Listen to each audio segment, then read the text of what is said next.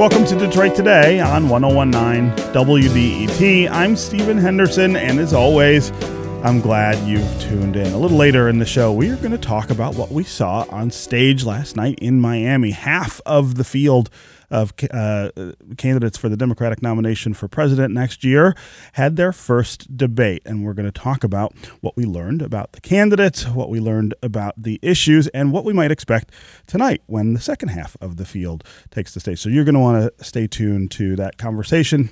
It's going to get started at just about 1:30 the hour. But first, it would be hard not to get excited about the success that's unfolding during the U.S. women's soccer team's run at the World Cup. But that success is also a reminder, a really stark one, in fact, of the disparities that persist between women's sports and men's sports. 50 years after the creation of Title IX, female athletes still routinely face lower levels of investment in their sports, training resources, and safety measures. That's according to the Michigan's new task force on women in sports, which notes that only one Division I athletics program in Michigan is led by a woman. Governor Gretchen Whitmer signed an executive order creating the task force earlier this month, and the person who will chair that task force is Michigan Secretary of State Jocelyn Benson. She joins us now to talk more about this issue. Jocelyn, welcome back to Detroit Today. Good morning. Thanks for having me. So let's start with you talking about the goal of this task force. Well, over the next few years, we're going to bring the best minds in equity in sports here to Michigan to advise us on legislation, financial incentives, programs, and other policies that the state government can pursue and promote in order to level the playing field for opportunities for women to play sports and also work in sports. Yeah. So give us a sense of how uneven that playing field still is. I mentioned the women's soccer run at the World Cup, and I've seen a lot of coverage about the real disparity in pay with those athletes and the ones on the men's soccer team. But give us a broader view of how well we've sort of leveled the playing field since Title IX and sort of how much more we have to do. Well, we're 47 years after the passage of Title IX, and there's still, there's of course progress has been made, but you still see women having less opportunities to play sports, particularly at Division I schools, although again, those opportunities are increasing.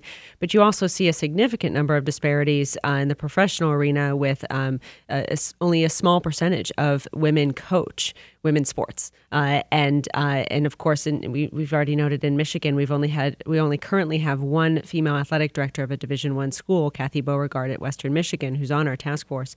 So there's a lot that needs to be done to promote more leadership of women in sports, and we're proud to be partnering with the top organizations in the country that are working on that issue nationwide to see what Michigan can do, not just to address this issue, but also be a model for other states. Yeah.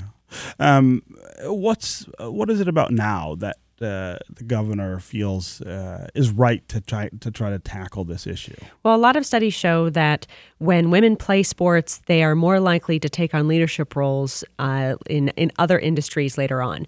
And we're coming at this as the only state in the country that is led predominantly by all women right now. And we wanted to invest in the cultivation of more women leaders in our state, recognizing that we're all better off when everyone has an opportunity to lead, not just in politics, not just in sports, but in every industry in our state. And there are a significant number of disparities still, particularly with women of color, but also women in businesses and women in academia. And it's something that I've seen throughout my career. And so taking this moment to say, we are now leading Michigan, let's do more to ensure that we're investing in the next generation of female leaders in our state. And the research shows that promoting opportunities for women in sports is really the best way to do that. Yeah. Considering the reckoning that's kind of been unfolding with female gymnasts who were assaulted by Dr. Larry Nassar, do you think that girls and women who play sports feel safe, feel as though their interests are sort of front and center for the programs that they play for? I think there's definitely recognition that we need to do more, particularly in academic institutions, to be proactive at not just addressing and investigating and taking serious allegations and concerns, but putting measures in place to prevent the opportunity or possibility that anything would occur in the first place.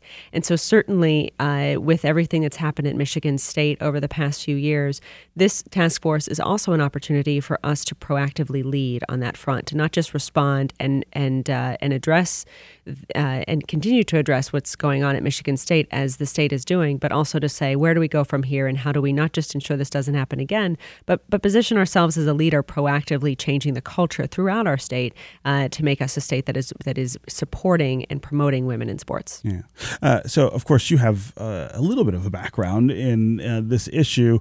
You were the CEO of the Ross Initiative in Sports for Equality, which was a coalition of major sports teams, leagues, I guess, to try to advance the idea of equality in sports. That's kind of a reminder that gender is one of the ways in which sports kind of we have a real challenge with equality, but there are also a lot of other issues. Yeah, I mean, Rise focused specifically on equity in sports as it relates to race and using sports as a vehicle to improve race relations in our country. What I saw there is that there's so many connections between equity, not just around race, but gender and LGBT issues. And there's a lot of work going on in the sports industry to rectify disparities in all of those arenas and others. But there's still so much more to do. I can say also, as in my time working in the sports industry, having led institutions in law, in academia, in business and nonprofits, now in politics, I'd never seen more challenges and unequal treatment, frankly, as a woman than I did in sports. And that sort of, is exemplified by the fact that we're at a moment where women are bringing great national attention to our country through the World Cup, and a very exciting game in France happening tomorrow, and yet they're paid less than their men counterparts, even though the tickets to this game tomorrow are thousands of dollars, and so they're bringing in a lot of revenue. So all of that is in the sort of the treatment and the disparities in affecting women in sports on the playing field and off. They're also exacerbated by pay issues and things that we see in other industries as well. Yeah, and of course the women's soccer team has filed a lawsuit, alleging that this amounts to institutionalized discrimination. I mean, in some ways, that's the kind of thing that we may have to see more of to get people to even sort of acknowledge that this is a problem that deserves attention. Yeah, and my hope is that this task force can really lead in saying this is also how Michigan can define what states can do in the years now. We're almost 50 years out of Title IX. So Title IX was this great statement that the federal government made to say we will protect women in sports and we will advocate and demand an equal playing field for them. We're now almost 50 years out of that. And the question is, well, what do the next 50 years look like? I think part of that answer is going to be answered by state governments. And I hope Michigan will be at the forefront of determining what the next 50 years will look like to promote opportunities for women in sports. Yeah. This is Detroit Today on 101.9 WDET. I'm Stephen Henderson, and my guest is Michigan Secretary of State Jocelyn Benson. She is the chair of Governor Whitmer's new task force on women in sports. We're talking about the disparities that persist between men's sports and women's sports. If you want to give us a call, join the conversation, let us know what you think of the disparities that persist between men and women's sports. How does that play out in your life? Especially talk about how that plays out in your children's lives. I think that is one of the ways that most of us kind of experience that disparity is when we see our sons and our daughters and the programs that they join and how different they might be. Tell us what you think we ought to be doing about that. Also, give us an idea of how you think we ought to rectify the dearth of women in leadership positions in sports. That's not just true in women's sports. That also is true in men's sports, where there's no reason a woman could not be a coach or an assistant coach in a professional male sport, but we don't see that happen very often. As always, the number on the phones here is 313-577-1019. That's 313-577-1019. You can also go to the WDET Facebook page and put comments there, or you can go to Twitter and hashtag Detroit Today. And we'll try to work your comments into the conversation. Jocelyn, I want to talk specifically about that leadership question, and I know that's one of the focuses you guys have. I'm not sure why. I guess it seems as though that's one of the easy fixes, because there are lots of women who would be great at leadership positions in sports, and they still aren't really getting the opportunity. Now, see, I can remember back when this was much more of an issue on the racial front in professional leagues. And there were lots of really proactive ideas and approaches that sort of smashed down those doors. Why haven't we seen that happen with gender? I think there's a lot of reasons. One, in hiring, it's just a question of how are hiring decisions being made and what's the pool of candidates look like. We have the Rooney Rule in the NFL. In the NFL, yeah, sure. that require, in Oregon actually has a Rooney Rule for state hiring as well in college athletics. And that has, in some cases, worked to at least promote more diversity. Of course, in the NFL right now, there are fewer African Americans coaching and serving as GMs as there have been in years past. So it's not been in and of itself and all that is necessary to promote more diversity in those roles, but it's something. And what I've seen just in determinations of who becomes an athletic director, who becomes a coach, if there's a proactive effort to listen to all voices and to consider all applicants, you'll have a much more diverse pool and more opportunities for women of color, for people of color, and for women of all backgrounds to be considered and fill those roles. Yeah. Are there things that you feel like sort of low-hanging fruit, I guess, that the task force can get after that might move the needle on some of Yeah, these I think issues? first is just more transparency when it comes to compliance with Title IX. What are schools doing in requiring some of that transparency? And that's something we'll be looking at, certainly looking at what other states have done and other teams have done. And one of the things I've been doing is speaking with a lot of women who are in leadership positions in sports and saying, what worked for you and what can we incentivize here in Michigan for our sports teams? But it all gets back to recognizing that, if we're serious about wanting everyone to succeed in our state and women in particular to continue to hold leadership roles and be considered for leadership roles at a young age, giving them role models in sports, both as athletes and women working in sports, and enabling them and encouraging them to play and gain all the qualities that come from that is really a critical step. The governor is a former athlete. I'm an athlete. And one of the things that surprised me the most, or that I didn't anticipate when this task force was announced, was how many women business leaders and women in politics of all backgrounds came to me or reached out to me and said, I'm doing what I'm doing because I was an athlete when I was younger. Yeah.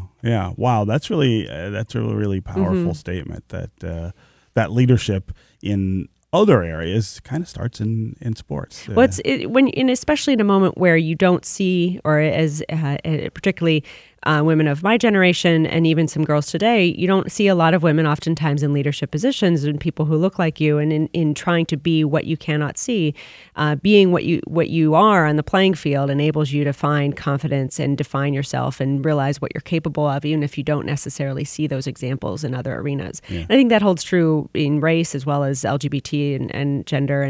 And so I think we also want to recognize that connectivity too as we move forward. Again, 313-577-1019 is always the number here on the phones. Let's go to Brian in Grosse Pointe. Brian, what's on your mind? Hey, good morning. Hey. Yeah, I was just curious. I'm all for equality and supporting women's sports or anything for anyone. Just to make it brief, when people are considering funding women's sports, that's sort of the topic today. And then maybe, salaries for women to help, support them and allow them to develop. Like, what type of figure comes to mind? I mean, when I think of, soccer, I think of a global sport, and I think of these rock stars like, Beckham and Ronaldo and, guys like that. And, and they're like 30 million, whatever, plus a storage. I mean, it's insane. But, just for... something that would help sustain these players and help them develop and be able to focus on that and not have second jobs or something like that. Like, what type of figure is that? That's an interesting question. I would say the average pay of men playing soccer should equal the average pay of women playing soccer. Let's start I think we there. already have. Yeah, I mean, certainly there are outliers and there are dominant stars in all sports, but I think the average pay should be comparable, and right now it's not. And especially, I think soccer is a great example. The attention that women who are playing soccer right now is garnering throughout the world, but certainly in the United States. It's incredibly exciting, but we can't embrace that attention without the recognition that the average pay for these women who are representing our country in an exemplary way is much less than the men who did the same in the men's World Cup. So that to me is just about equality. I mean, people always point to revenue as well as one of the reasons that these are the pay scales are different. That men's sports still make more money than women's sports. So then the question becomes, well, how do you make the pay equal if the revenue is not. And you certainly can consider that in some instances, but in the Women's World Cup, as I mentioned, the tickets to this game tomorrow are in the thousands of dollars, which is much more than I think the average ticket was for any of the Men's World Cup games. And so, I think when you're looking at football, a revenue-generating sport, and you're comparing that to any sport that doesn't, as nearly every sport, other than maybe men's basketball, doesn't receive the same amount of attention. But, the NBA has done a lot to invest in the WNBA over the past few years, and I'd love to see a WNBA team come back to Detroit.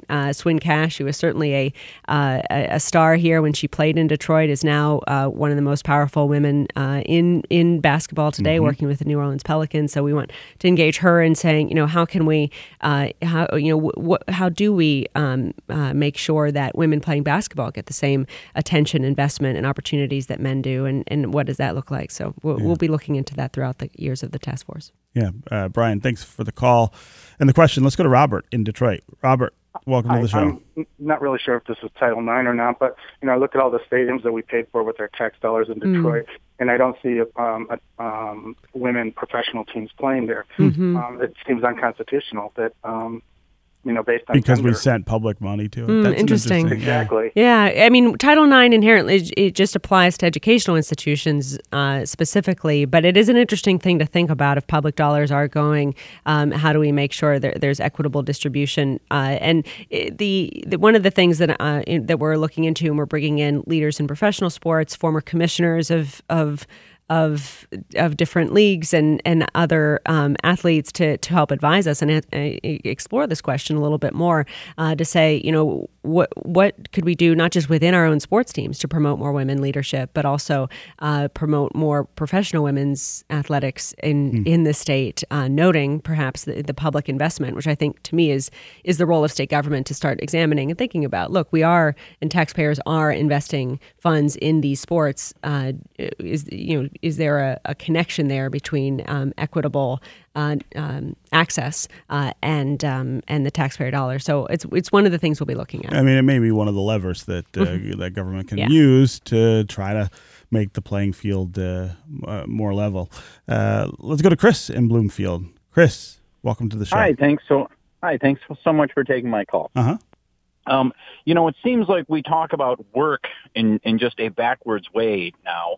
And it seems strange to me that, we don't talk about paying an usher less money depending on turnout or a caterer less money depending on turnout. That's true. And yet we talk about paying the athletes less money based on turnout. But we bifurcate it on gender. And so that just seems wrong to me. That's a really interesting observation and point. And I think there's a lot of questions as to why the WNBA, for example, which is, if you've watched it in recent years, is exciting, incredible athletes. The championship games have been as riveting as some of the champion playoff NBA games in the men's side. So, I think a lot of it is, how do we, or is there a role for government to play in promoting women's sports in that way? And I think the interesting thing is and why this task force is really groundbreaking is because what the governor has done is basically has asked us and asked athletic directors, women in sports and leadership throughout this country and throughout the state to come together and say, look at this, think about these tough questions and see what we can do at this moment in Michigan's history to answer them in a way that would lead other states as well, and try to wrestle with some of these important questions. So as we, our task force is meeting for the first time this afternoon. I'm really excited about it. And I'm excited to see, what our report, which will be released in February of 2021, a preliminary report will say about all these things. And hopefully there's going to be lots of opportunities for public involvement and thoughts like yours to be shared and be incorporated in our deliberations. Yeah. Chris, thanks for the call. Before I let you go, Jocelyn, I want to ask you about yesterday's debate. In the next segment, we're going to have an expert panel dissect all of the things that we learned. But, of course, you are a Democratic office holder here in the state. What did you think? Well, first, I, like my colleague in Ohio, the Secretary of State there, we've both taken a commitment or made a pledge of impartiality. Yes, of both in the primaries, but also in the general. So, which is appropriate, and we're encouraging and working with other secretaries to do the same. So all that said, I thought there were a lot of people on that stage. there were and it was just night one. Right. And it wasn't even just that there were a lot of people answering questions. Yeah. There were a lot of people asking questions. Yeah. I was like, why do you want all these people as well? Yeah. And look, I love democratic, small d, democratic discourse. I love civic engagement. So I love that there are people that people are engaged. And to the extent that there's substance, which was, there were a lot of people just trying to make a name for them, Sure. and get out there and zing and all the rest. But the more focus we can put on actual plans and solutions, the better. And I think we saw some of that start to emerge. And just the first debate, so we'll see. Yeah. But I know you're somebody who thinks a lot about voter education and information and letting people really get a look at who they're voting for before they do it. Yeah. It does seem like we're a little bit still in the dark ages with these debates. I mean, this is not a great way to really learn about how somebody might govern. It does feel a little bit like they're more performances than substantive proposals, and that's why as voters we often have to dig a little bit deeper behind the surface to find out what someone would actually do once in office and what their beliefs are and plans are. But I will say also, in just observing things, it's been encouraging to see so many candidates talk about voter access and make that a part of what they're championing. And it's been also great to see a lot of the proposals that they're talking about are in place in Michigan now because of proposals that were passed by voters last fall. So I've been looking at that a little bit and appreciative that that's been a topic of substantive discussion. And I hope that as we move forward, there will be, the voters will only benefit if there's more, if these types of debates are more educational in substance as opposed to, promotional. Entertainment. Yeah. Okay. Yeah. Michigan Secretary of State Jocelyn Benson, always great to catch up with you here on Detroit thanks Today. for having me. Thanks for coming in. Up next, we are going to recap last night's Democratic debate with a panel of guests. And of course, we want to hear from you. What did you think of last night's debate? Did you see anybody who you really liked? Did you see anyone who you didn't like? Were there any things that surprised you about the candidates or the questions? We'll be right back with more Detroit Today.